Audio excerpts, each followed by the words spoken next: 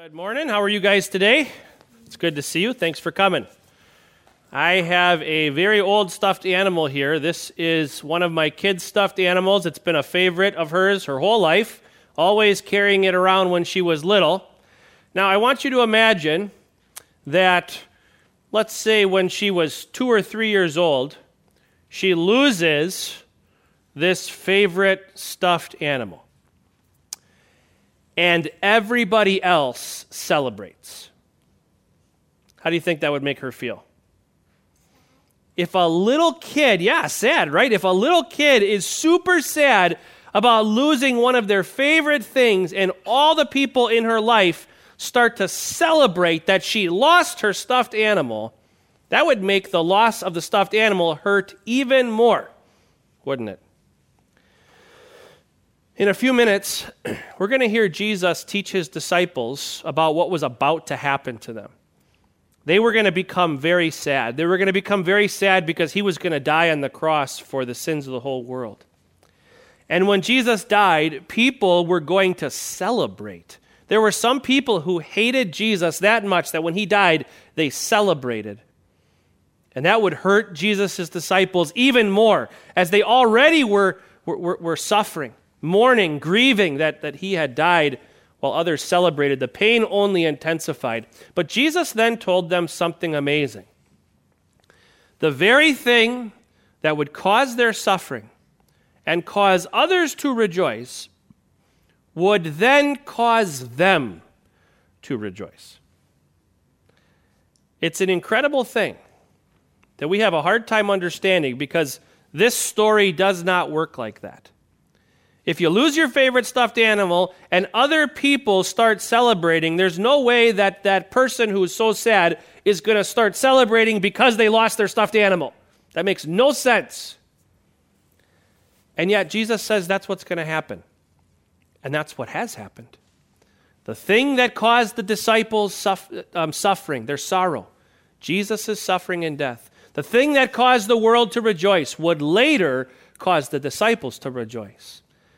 And you see, it's the same cause of sorrow, Jesus' cross, that gives us the greatest source of joy known to mankind. The peace with God, the forgiveness of sins, is the greatest gift that God has ever given to us.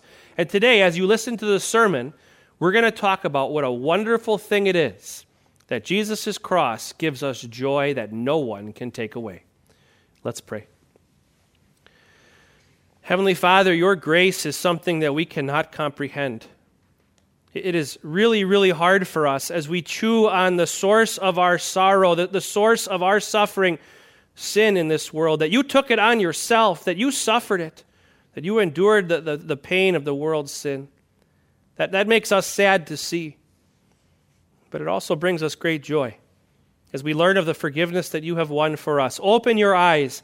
Open our eyes to see the peace that you have given to us, that we may see you for who you really are, our Savior and our King.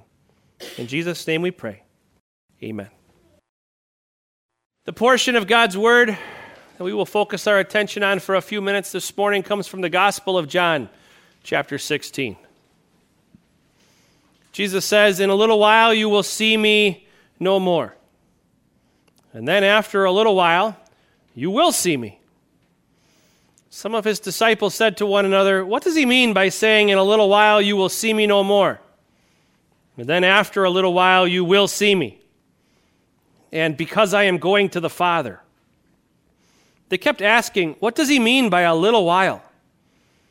We don't understand what he's saying. Jesus saw that they wanted to ask him about this, so he said to them, "Are you asking one another what I meant when I said, 'In a little while you will see me no more, and then after a little while you will see me'? I tell you the truth, you will weep and mourn while the world rejoices. You will grieve, but your grief will turn to joy. A woman giving birth to a child has pain because her time has come. But when her baby is born, she forgets the anguish because of her joy that a child is born into the world. So with you. Now is your time of grief, but I will see you again, and you will rejoice. and no one will take away your joy. In that day, you will no longer ask me anything. This is the gospel of the Lord. Please be seated. Let's pray. May God be gracious to us and bless us, and make his face shine upon us. May your ways be known on earth, your salvation among all nations. May the nations be glad and sing for joy, for you rule the peoples justly and guide the nations of the earth. Amen.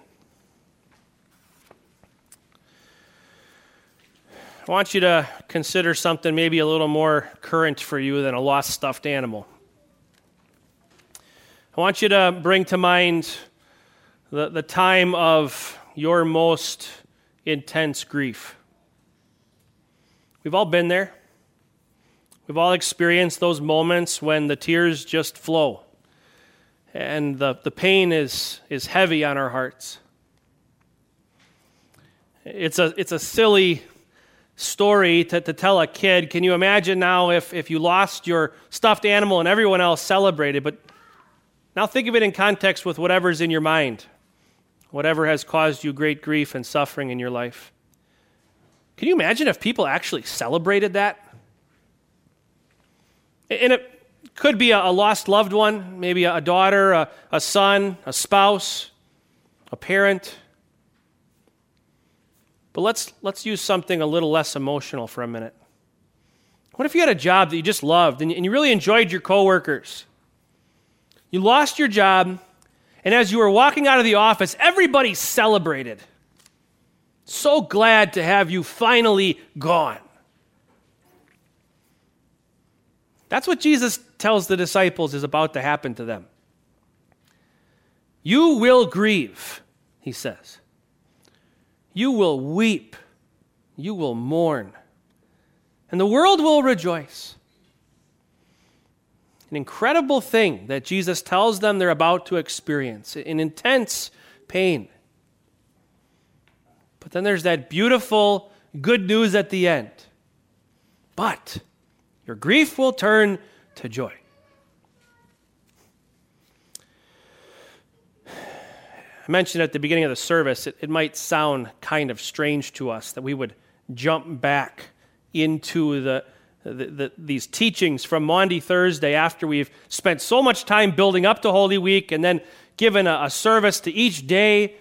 Why are we jumping back to Maundy Thursday again? Well, again, it's because Jesus did so much teaching that evening. So many of his words recorded for us are recorded from that one night. And here he helps his disciples and us better understand why this all matters so much, why Easter matters so much. He begins by using this line that's very repetitive in the text, right? In a little while you will see me no more, and then after a little while you will see me. And you can just picture what's happening amongst Jesus' disciples.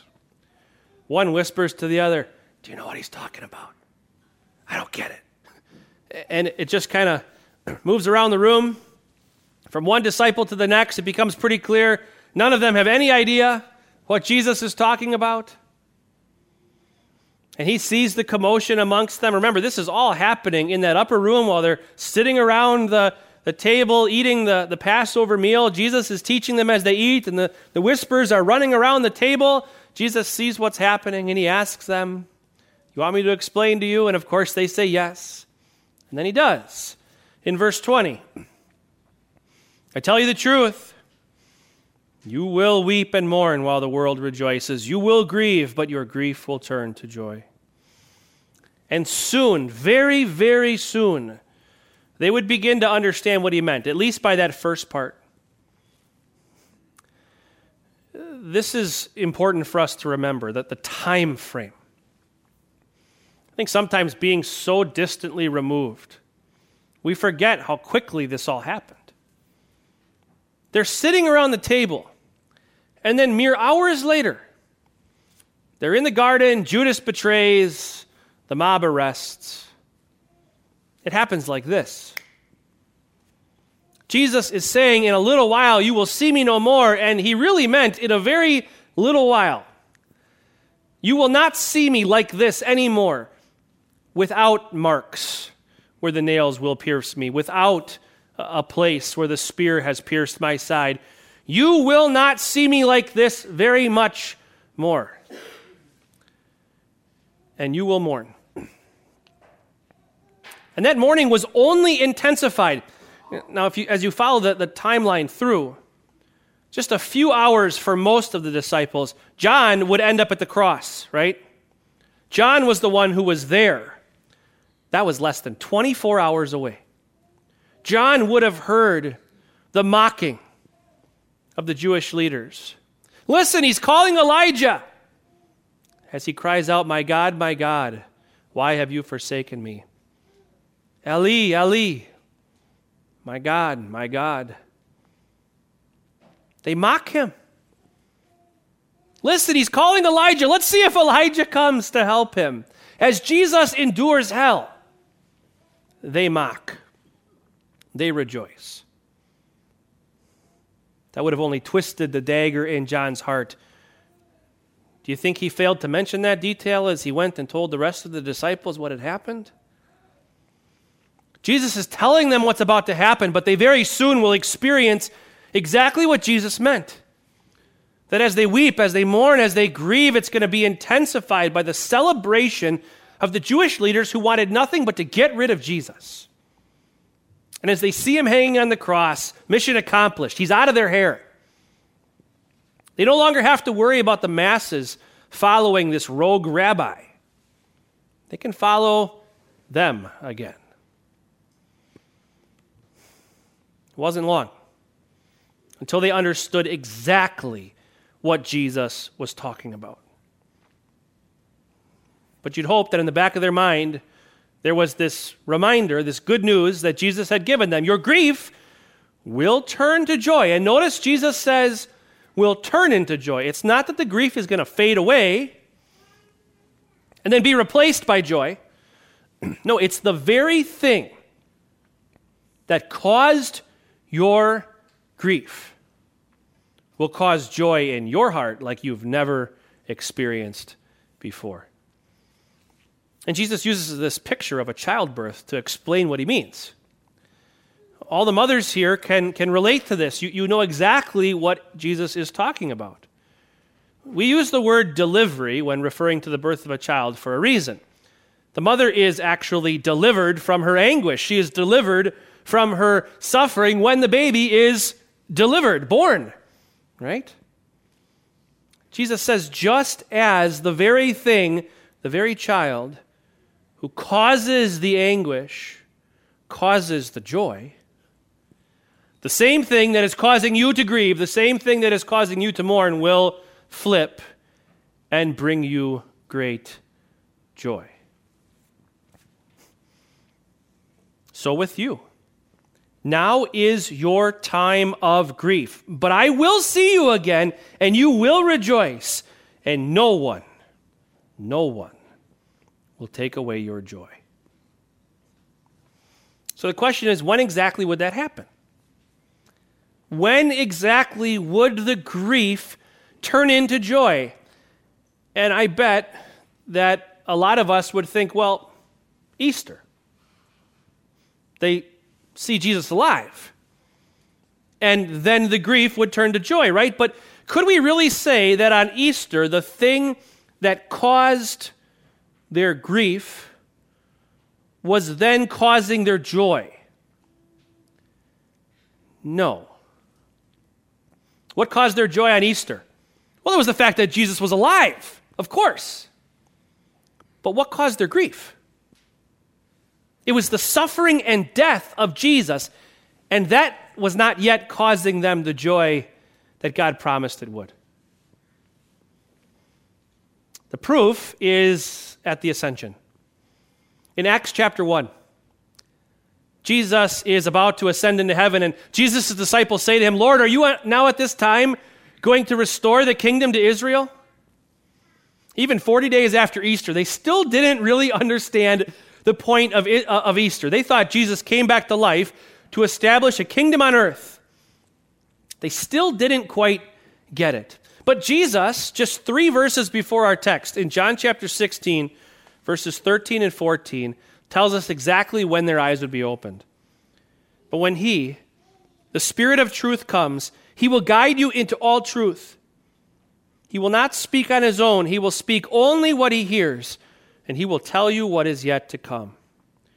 He will bring glory to me by taking from what is mine and making it known to you.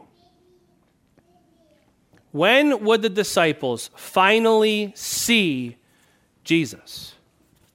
It was at Pentecost, when the Holy Spirit would open their eyes to understand the Scriptures and to understand what Jesus' death and resurrection meant. Then, when they finally saw Jesus for who he actually is, that is when the thing that caused their grief, the cross of Christ, changed and was now the source of joy that no one could take away. Some people wonder why Lutherans do things the way they do. There's usually a good reason. This is one of the reasons why we follow a church year. There's different kinds of church years, and there's different readings for different Sundays of the church year. And even though we might all celebrate Christmas at the same time and Easter at the same time, you might see different churches focusing on different parts of Scripture during those times. But there's a reason why we continually follow the same order every year. Because during Holy Week, we get to relive this. We get to relive the grief that turns to joy. You might remember when we gathered here on Good Friday, the white ribbons on the cross were all red. And many of you took a nail when you came in and you brought it up here and you placed it in the cross, a reminder that it's my sin, your sin, that put Jesus on that cross. The reason he suffered hell, the reason that he endured the Father's wrath, the reason that he died, is because of me. It's because of you. And that should cause us sorrow. As we sing the sad songs, as we're reminded what it was that caused Jesus to suffer, to die, it should cause us to weep and to mourn and to grieve. But the Holy Spirit shows us why through God's Word. The Holy Spirit points us to the love of God that kept Jesus on that cross. Not the nails, but the love that he has for sinners like you, like me. The Holy Spirit is the one who, through his Word, opens our eyes to see Jesus for who he really is. And when we see him, the crucified and risen Son of God, when we see him for who he really is, the thing that causes us great sorrow, great anguish, changes. And it causes us the most unthinkable joy.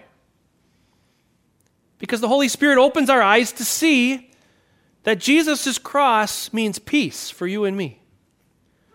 Jesus' cross means all of our failures are gone. Jesus' cross, his suffering, his death, it means that our relationship with the Father has been restored. The pressure is not on us. The burden is not on us. Because the burden was laid on him. He bore the weight of our sins. And now those sins are gone. And every year we get to review and relive the source of sorrow that turns to joy. And one day, perhaps someday very soon, we will see Jesus and he will see us. The glory that the Holy Spirit reveals to us through the Word, we will see with our own eyes as we stand in God's presence, whether it be when these bodies fall asleep or when Jesus returns. But one day, in a little while, you will see him. You will see him with your own eyes. And it will be the cross of Christ that will make that the most joyous thing ever. Because the glorious one, the crucified and risen King of kings and Lord of lords, is your brother. You are at peace with him now and forever. That is joy that no one can take away. Amen.